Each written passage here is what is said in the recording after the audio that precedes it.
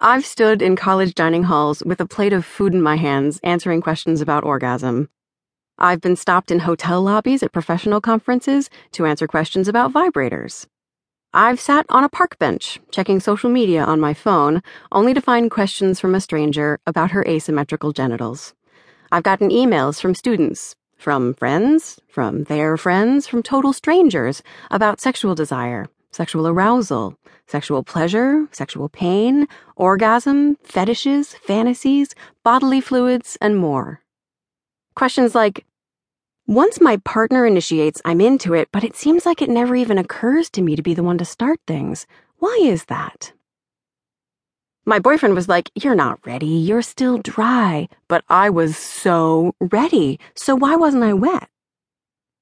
I saw this thing about women who can't enjoy sex because they worry about their bodies the whole time. That's me. How do I stop doing that?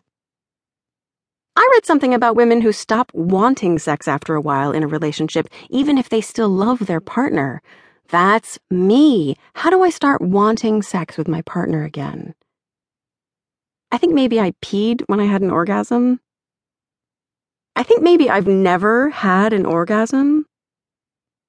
Under all these questions, there's really just one question. Am I normal? The answer is nearly always yes. This book is a collection of answers. They're answers I've seen change women's lives, answers informed by the most current science and by the personal stories of women whose growing understanding of sex has transformed their relationships with their own bodies. These women are my heroines, and I hope that by telling their stories, I'll empower you to follow your own path, to reach for and achieve your own profound and unique sexual potential. The true story of sex.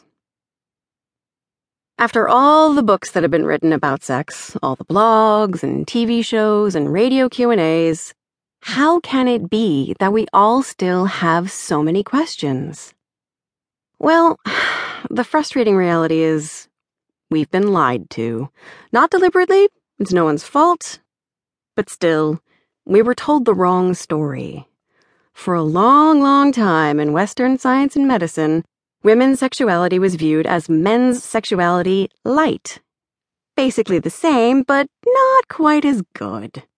For instance, it was just sort of assumed that since men have orgasms during penis and vagina sex, intercourse, women should have orgasms with intercourse too, and if they don't, it's because they're broken. In reality, about 30% of women orgasm reliably with intercourse. The other 70% sometimes, rarely, or never orgasm with intercourse. And they're all healthy and normal.